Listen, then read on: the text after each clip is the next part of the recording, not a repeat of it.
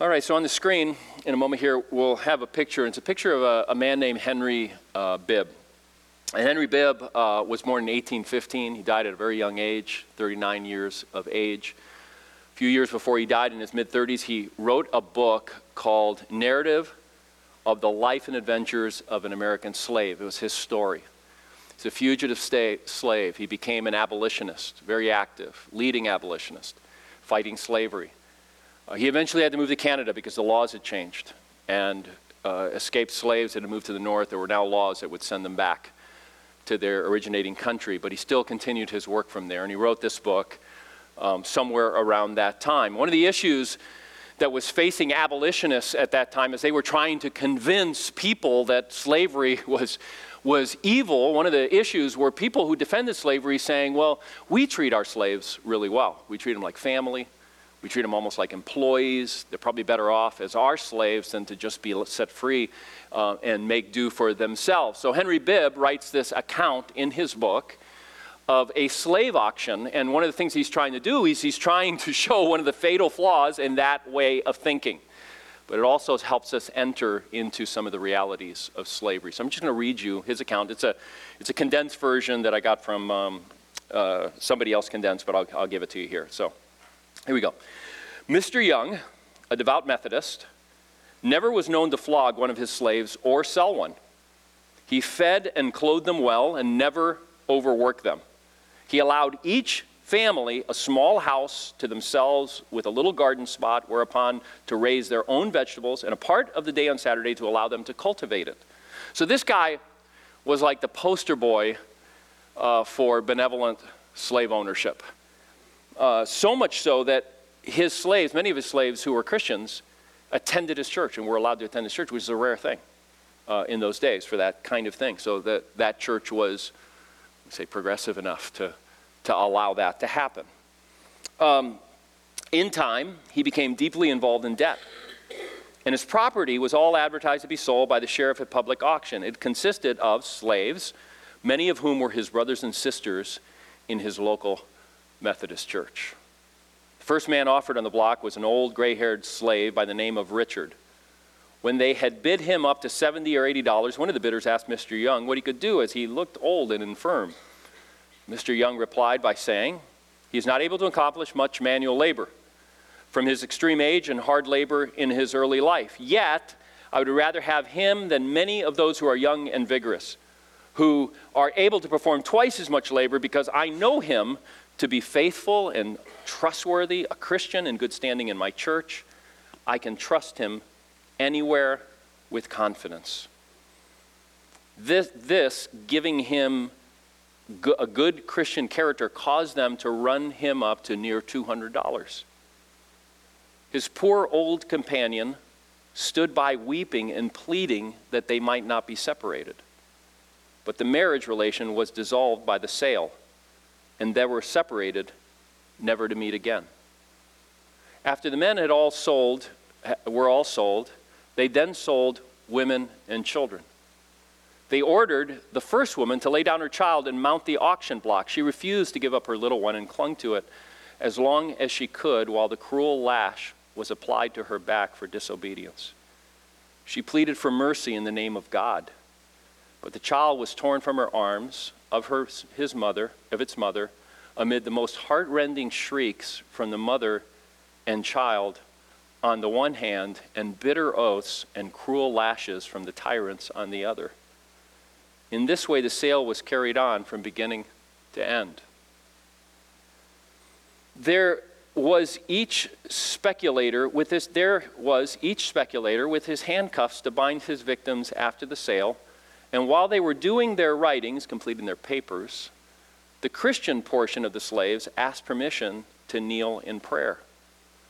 While bathing each other with tears of sorrow on the verge of their final separation, their eloquent appeals in prayer to the Most High seemed to cause an unpleasant sensation upon the ears of their tyrants. They were soon raised from their knees by the sound of the lash and the rattle of the chains, in which they were soon taken off by their respective master, husbands from wives and children from parents, never expecting to meet until the judgment of the great day. And then he finishes this account with these words. Having thus tried to show the best side of slavery that I can conceive of, the reader can exercise his own judgment in deciding whether a man can be a Bible Christian and yet hold his Christian brethren as property, so that they may be sold at any time in market as sheep or oxen to pay his debts. I think any time you want to talk about a subject like this, you ought to spend some time in the realities of the subject. It's somewhat easy for some to speak theoretically about things.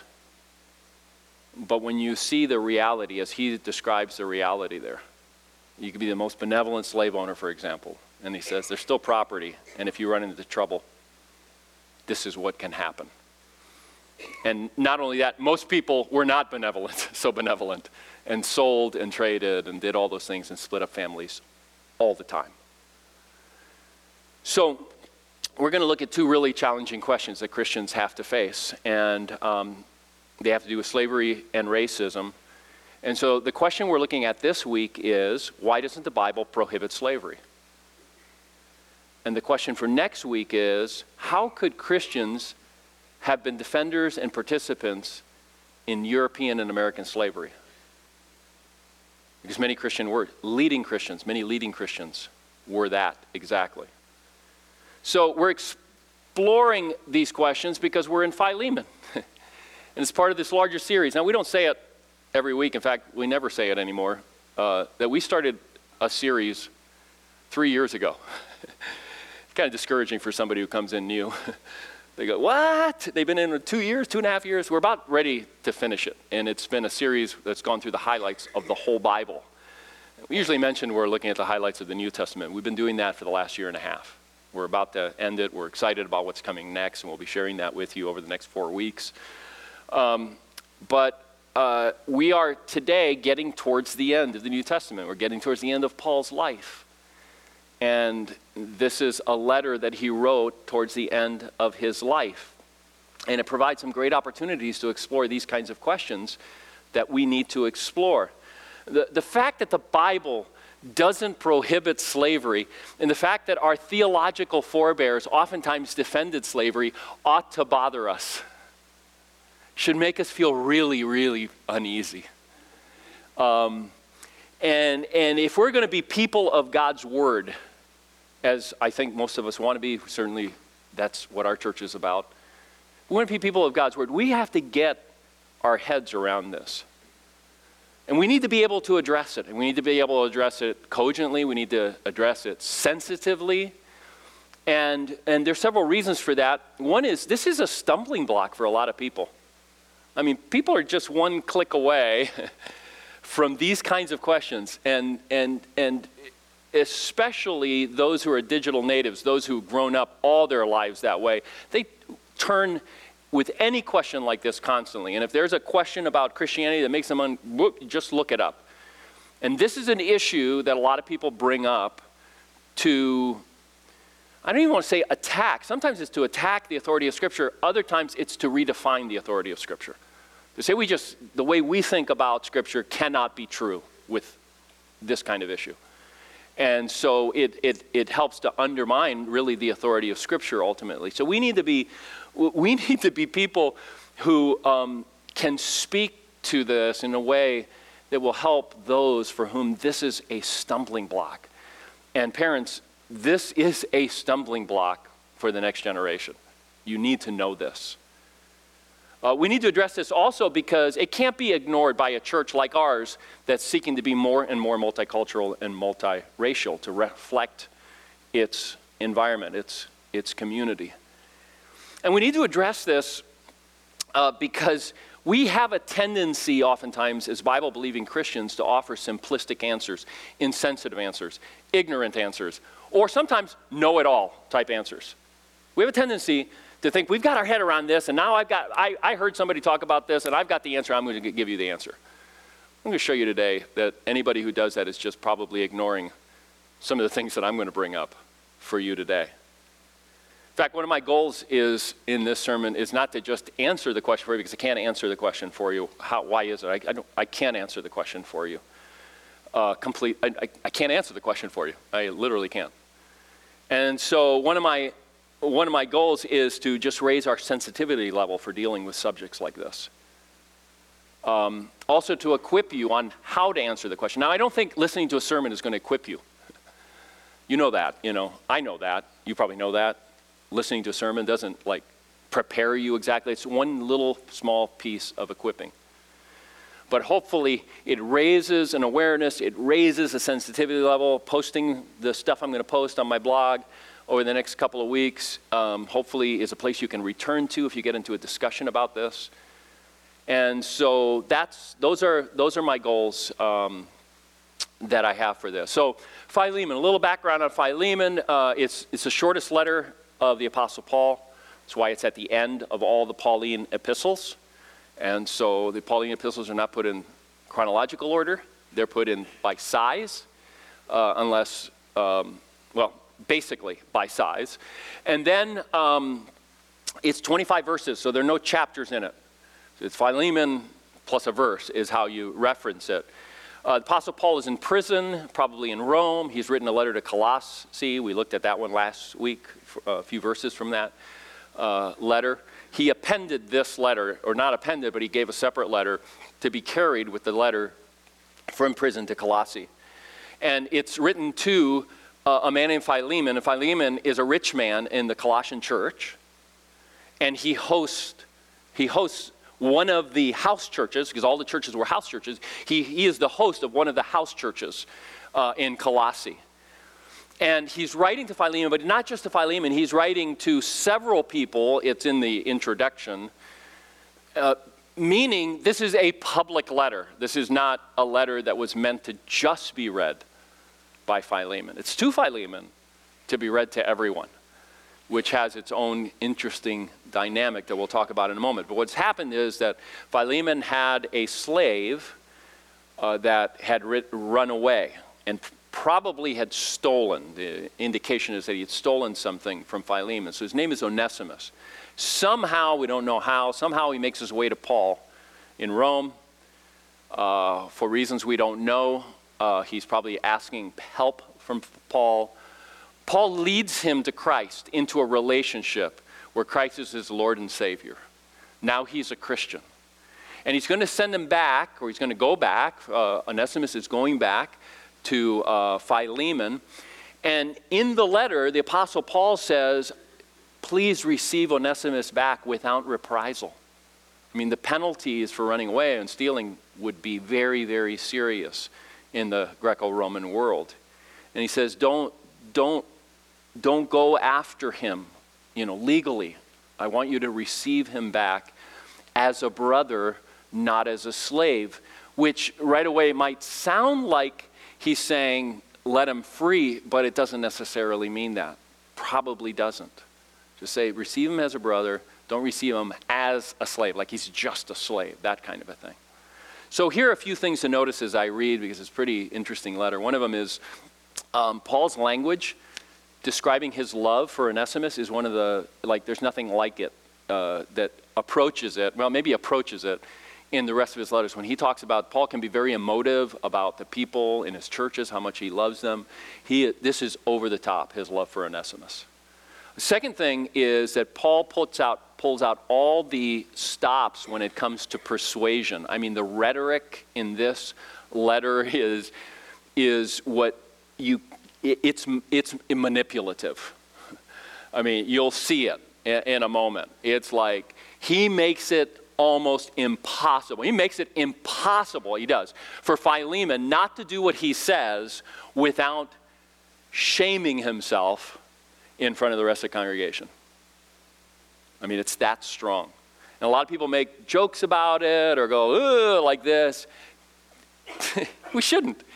A man's life is at stake. Maybe not his life, but his physical. I mean, this man could be maimed for what he did. This is really important. And Paul is not going to hold back at all. He is going to use everything in his arsenal of persuasion to get. He doesn't care if Philemon goes, ultimately, he doesn't care if Philemon goes along just to go along because he wants to save Onesimus. He doesn't want that. He wants Philemon's heart to be in it. You're going to see that. But more than anything, he wants Onesimus not to suffer because of this. The last thing is, as I read this, you have to get out of your mind American slavery from our past of a race-based chattel slavery. Chattel slavery is where someone is an owner of someone who can do whatever they want with that person. That is not New Testament slavery. It wasn't an ownership. There are millions of slaves today. Millions, tens of millions of slaves around the world today. Not a one of them is owned by anybody. And it's still slavery, still forced labor, something they can't escape from, all that sort of thing. So, but there's no government in the world today that allows people to own people. The last government to end it was in 1981, believe it or not. All right, so we're going to read starting in verse 8 after some of the important preliminaries, but for time's sake, we're going to jump into verse 8. Therefore, although in Christ I could be bold and order you to do what you ought to do, yet I prefer to appeal to you on the basis of love. It is as none other than Paul, an old man, and now also a prisoner of Jesus, that I appeal to you for my son Onesimus. In other words, I'm an old man now, and an apostle, remember. But I appeal to you in the name of Jesus for my son Onesimus, who became my son while I was in chains. Formerly, he was useless to you, but now he has become useful both to you and me. If we were reading this in the original language Greek, we would see there's a play on words there. Onesimus means useful. All right, so it's a play there. Verse 12.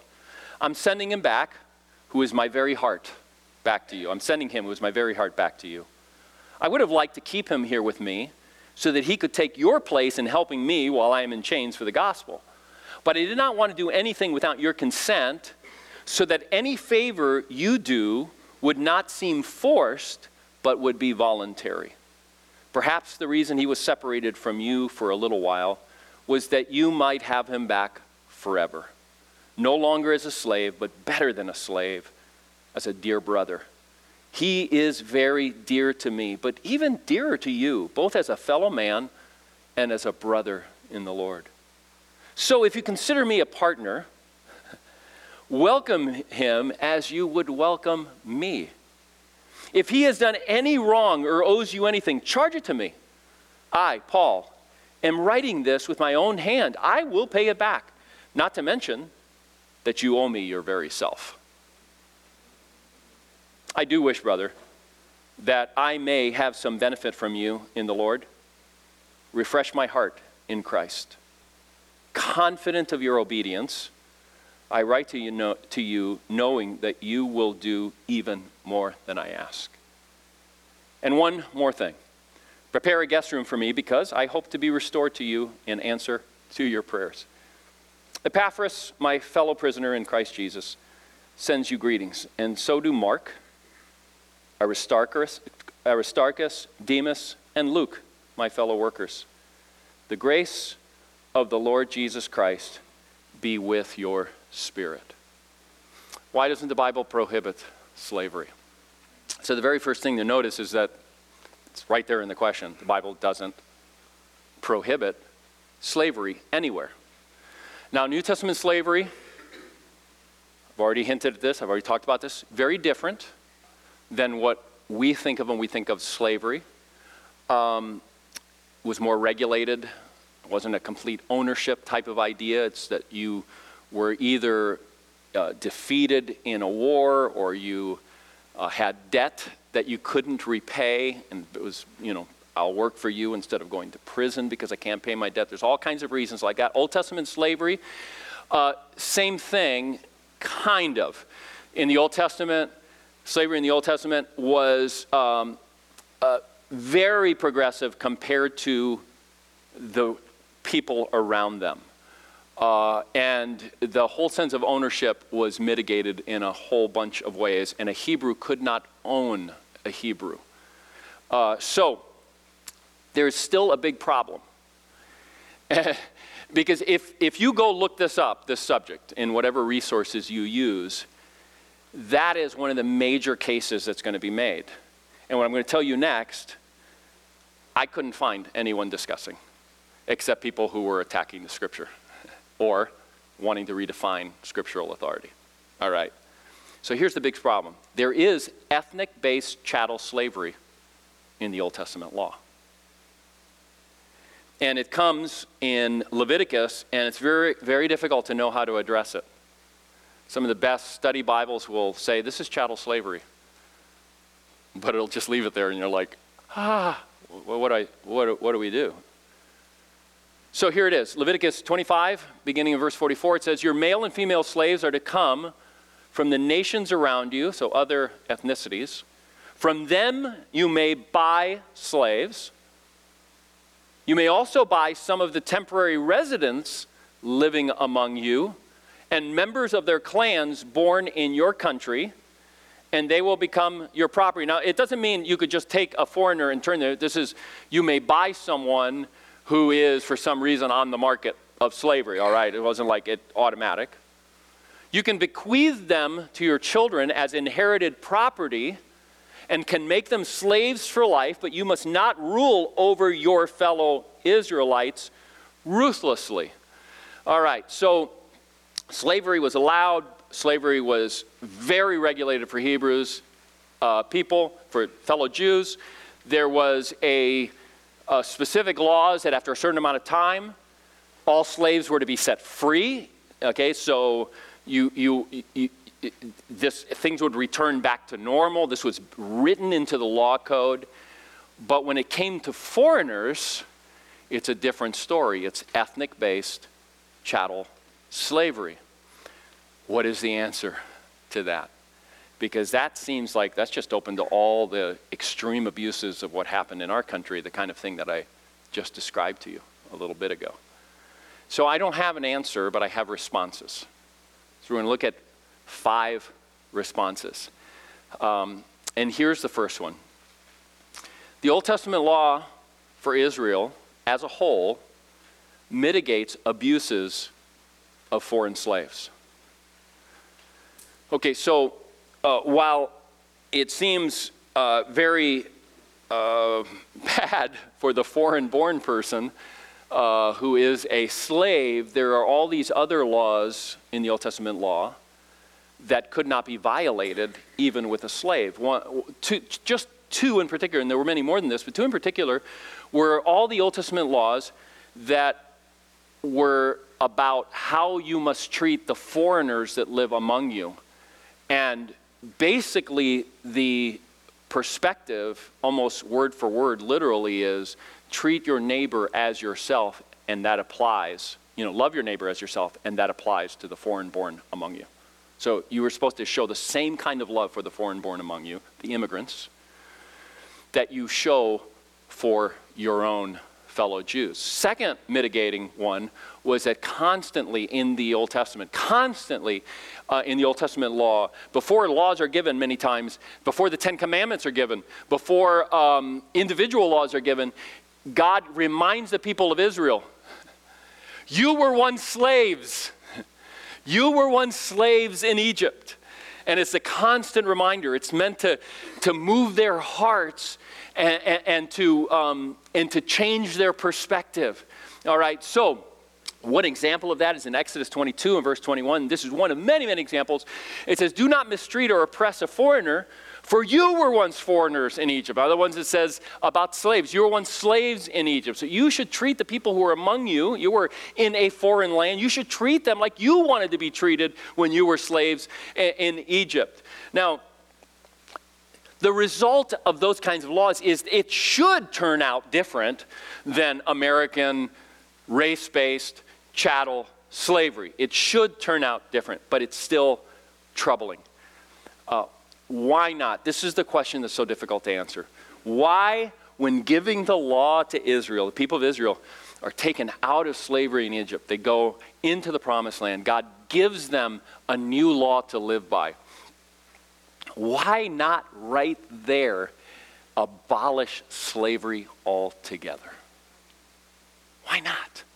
Just like, I mean, that's where our hearts go. That's why it's difficult. It's like, I don't think there's hardly a person in here who would not say, if I were God, I would just abolish slavery right then and there and make, a line in the sand. This is something that my people are never crossed.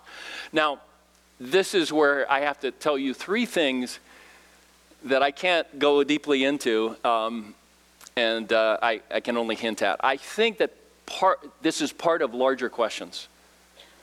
And one of the larger questions is how God's law functioned in the Old Testament. We think of it as almost like, establishing the new heavens and the new earth. It didn't function in that way. There's aspects of it that are pointing to Christ. There's aspects of it. The laws that God gave Israel, probably about 75% identical to laws of the people around them, word for word, many times. It's not like just out of the sky. Why God did it that way, I don't know. I don't know the answer to that. I could speculate about that. If we had more time, I could speculate about it. But I think it's part of that larger question. God didn't change everything with the people of Israel. There were certain aspects of it. In my mind, there's even a judgment that comes through the law. And Paul seems to kind of speak of that as well. There's almost a sense of, you guys have messed up my earth, and you have committed so much evil that even under my law, things are not going to be easy. It's almost that kind of perspective. I think also it has larger questions having to do with God's judgment of the nations around them and why God would judge the nations around them. So it might be part of that picture. And then finally, there is a theme that runs through the scripture that suffering leads to salvation. Not suffering earns salvation. It's not, I've suffered enough, therefore I get salvation. But there's this theme of suffering and salvation. A preparation of hearts and minds, and we even see it in Christ, suffering and salvation for us. So that's a theme that runs throughout the whole Bible. That's all I can say. Their second point is very closely related to the first one, but expands it a little bit. Slavery in Old Testament times, or in biblical times, both in the Old Testament and New Testament, was not as open to abuses as chattel, race-based type slavery of our nation's past. For instance, urban slaves in the New Testament times were oftentimes highly educated, received salaries, more educated many times than their owners, owned small businesses. I mean, it's a weird thing, but as they're waiting to pay off to be freed, which they could do, they could redeem themselves, certain number of people that was regulated, certain age, it was regulated by the Romans. But it's a different kind of slavery in the New Testament. It is, and even in the Old Testament slavery, it very much can be compared to what happened in our country when there was a draft and people were sent to go fight a war in Vietnam. They didn't have a choice, and by all definitions, it was forced labor. The difference for slaves back then was they weren't getting shot at usually. The other difference to the advantage of the drafted person is that depending on what you joined, certain number of years, and you could get out, hopefully, unless conditions didn't allow for it. So it is very similar to that. It's comparable to that in many ways. However, I don't want to soften it too much in your mind, because the reality is that when someone is a slave, there is an implied ownership. In the Old Testament, when you were a foreign-born slave, there was ownership. And there's something that happens in the human interactions that when someone has absolute power over someone else, bad things happen to the powerless. The God of the Old Testament, the God as he expresses himself in the Old Testament, Jesus very much undermines that constantly. constantly chooses the person who is suffering, constantly chooses the person who is small, the person who can't defend themselves to represent him. Third point is ownership in the Bible is always about stewardship, always. I use the example of a kid's room. You know, you can say, that's your room, they say, it's my room. They move out, and they come back within 2 weeks, and you've changed it into something else. And they go, what happened to my room? Hey, my room? It was never your room. Yeah, everybody referred to it that way, but it wasn't. It's my house. It's not your house. I'm going to do with what I want with that room. Well, in Scripture, God owns everything. God will say, your stuff. We say our stuff, but God is always reminded, but you realize it's not really your stuff. You're managing it. That's what stewardship is. You're managing it. And that would have applied, that spirit would have applied to even your foreign-born slave. This would mitigate, hopefully, some of the abuses. Number 4, God reveals more and more of himself and of his wisdom and will as the Bible progresses. So you can have a law that seems rather draconian in the Old Testament, and you see something change in the New Testament. It's what theologians call progressive revelation. It's not a verse that teaches progressive revelation, it's just obvious. And so God reveals more. It's progressive revelation is that God doesn't give you the whole thing right there in Genesis. Over time, there's more, and certainly when Christ comes, there's more. So there's some things that happen. I mean, we could spend a whole sermon talking about what I'm going to share with you right now, but I just want to give you 3 examples of progressive revelation. When Paul says to Philemon, take him back as a brother, he's a brother. He's more than a slave, he's a brother. That's taking it maybe to another level. Certainly, when Paul in 1 Timothy talks about, makes a list of people who do evil, he has in there murderers and he has slave traders. All right, so that takes it further than what we have in the Old Testament. It's also Paul reflecting on the truth that we have in the gospel in Christ, who makes a statement that would have been very radical in his world, which is, there is neither Jew nor Greek, neither slave nor free, nor is there male and female. You are all one in Christ Jesus. And what he's trying to say there is complete 100% worth. And this is going to apply to especially what we're talking about next week. Which leads to the next and last point, which is the Bible, in what it says, actually undermines the practice of slavery. It actually provides the strongest arguments against slavery and the strongest motivations for ending slavery. It's the Bible that does that. And so it does so, here's another sermon could be, it does so by what it says about the dignity of humanity as image bearers of Christ, what it says about slavery and slaves, and by the way that it regulates the practice. It regulates the practice of slavery in such a way that it makes it almost financially untenable. So it undermines it in that way. A great case can be made. Again, another sermon. A great case could be made that reason and logic alone would not have overturned slavery. Maybe economics would have eventually, just the way world economics work. But when slavery was overturned in England, when it was overturned here, at the bottom of that movement, running right through the movement, especially in England, but also in the United States, was the gospel and the logic of the gospel and the logic of Scripture.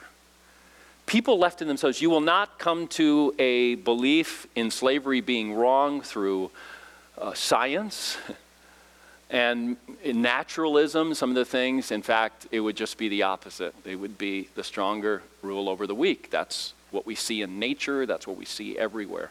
So it's the Bible that provides the motivation. So I want to end it here with, or just about end it here with, sharing with you something that Rebecca McLaughlin offers in a book called Confronting Christianity, where she takes up about 12 questions, and this being one of them, that she speaks to.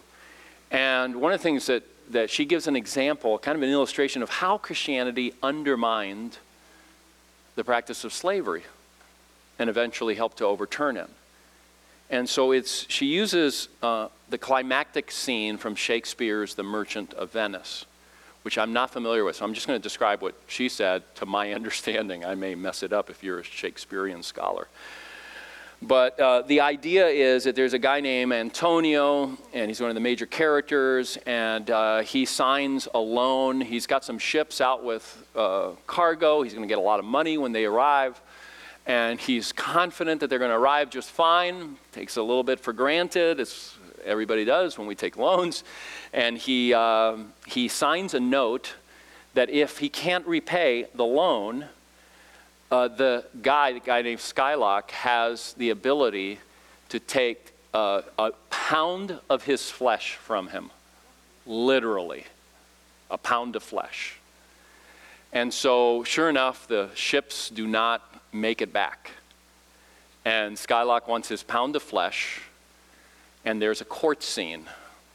And in the court scene, Antonio is being defended by Portia, a female who's dressing like a male so that she can serve as a lawyer in court. And her first move is to ask Skylock to have mercy. What good is it going to do, right? To take a pound of his flesh. It's not going to restore what you need. And Skylock goes, no, I want my pound of flesh. So her second move is, okay, I've got nothing I can say. That's the law. He signed the note. Take your pound of flesh. And so when Skylock goes to take his pound of flesh, Portia goes, oh, just a moment though. Take your pound of flesh, but the contract said nothing about blood. And if you spill even one drop of his blood, all your possessions will go to the state. It's breaking the law to spill someone's blood. And so she wins the case. She wins the case by saying, okay to the law, but then undermining it. And so Rebecca McLaughlin makes this point. The New Testament argues against slavery the way that Portia argues against Antonio's death, by cutting the legs out from under it. Jesus inhabited the slave role.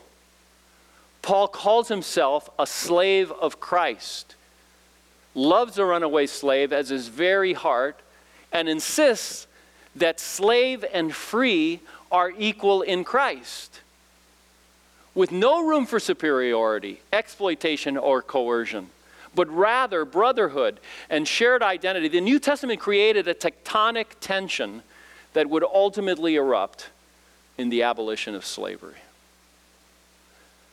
That is the best argument that I've seen.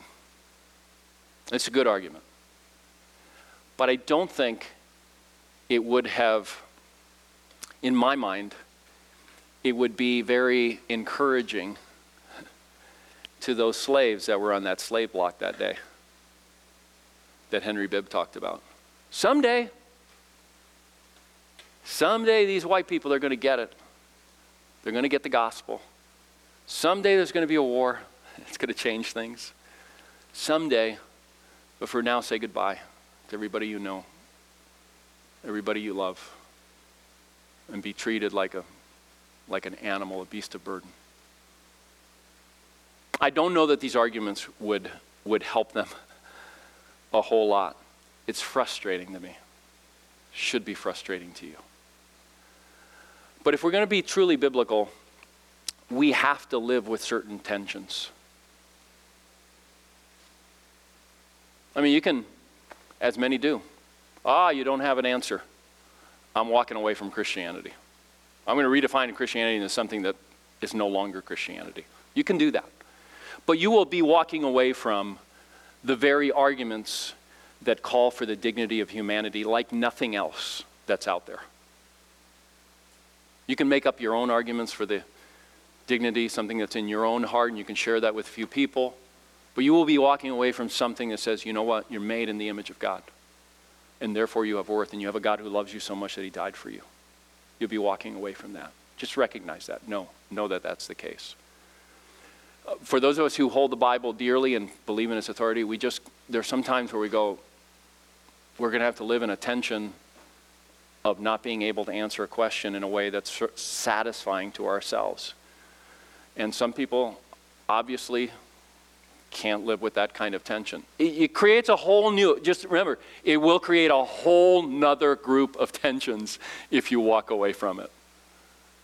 There is nothing more faith-filled than someone who says human beings are worthy and of dignity, but have nothing to back it up. It's just a faith statement based on nothing. It helps me to know three things. He's kind of pulling some things together. This is what does help me to know. It helps me to know that the Bible, while it never prohibited slavery, it does provide the greatest arguments against it. You're not going to find them really in any other, certainly in anything secular. It helps me to know that humanity, not God, instituted slavery. We could spend a whole hour talking about this. Humanity, not God. There is no slavery in the Garden of Eden. There is no slavery in the new heavens and the new earth. We created it. God didn't create hell. Read it. Created the heavens and the earth. We created hell. And so you have to recognize that reality that we are the creators of that evil, not God. And then it helps me, it really helps my heart a lot to know that the people, many of those people who were on that slave block and other people like them on slave blocks may not have been really encouraged very much by anything that I just shared. But they were encouraged by a Christ, a God himself, who became a slave for our sakes, that he loved us that much. And that he was for all intents and purposes, by the definition of lynching, he was lynched for their sakes. And many of those people on that slave block understood the gospel much better than their brothers and sisters who were trading them and treating them like property. It gave them a hope that nothing else would have been able to give them, because they were in a slavery world, and they were going to be in that from the time of their birth to most of them their time of their death. And I hope that those kinds of things bring some encouragement to you as well. Let's pray.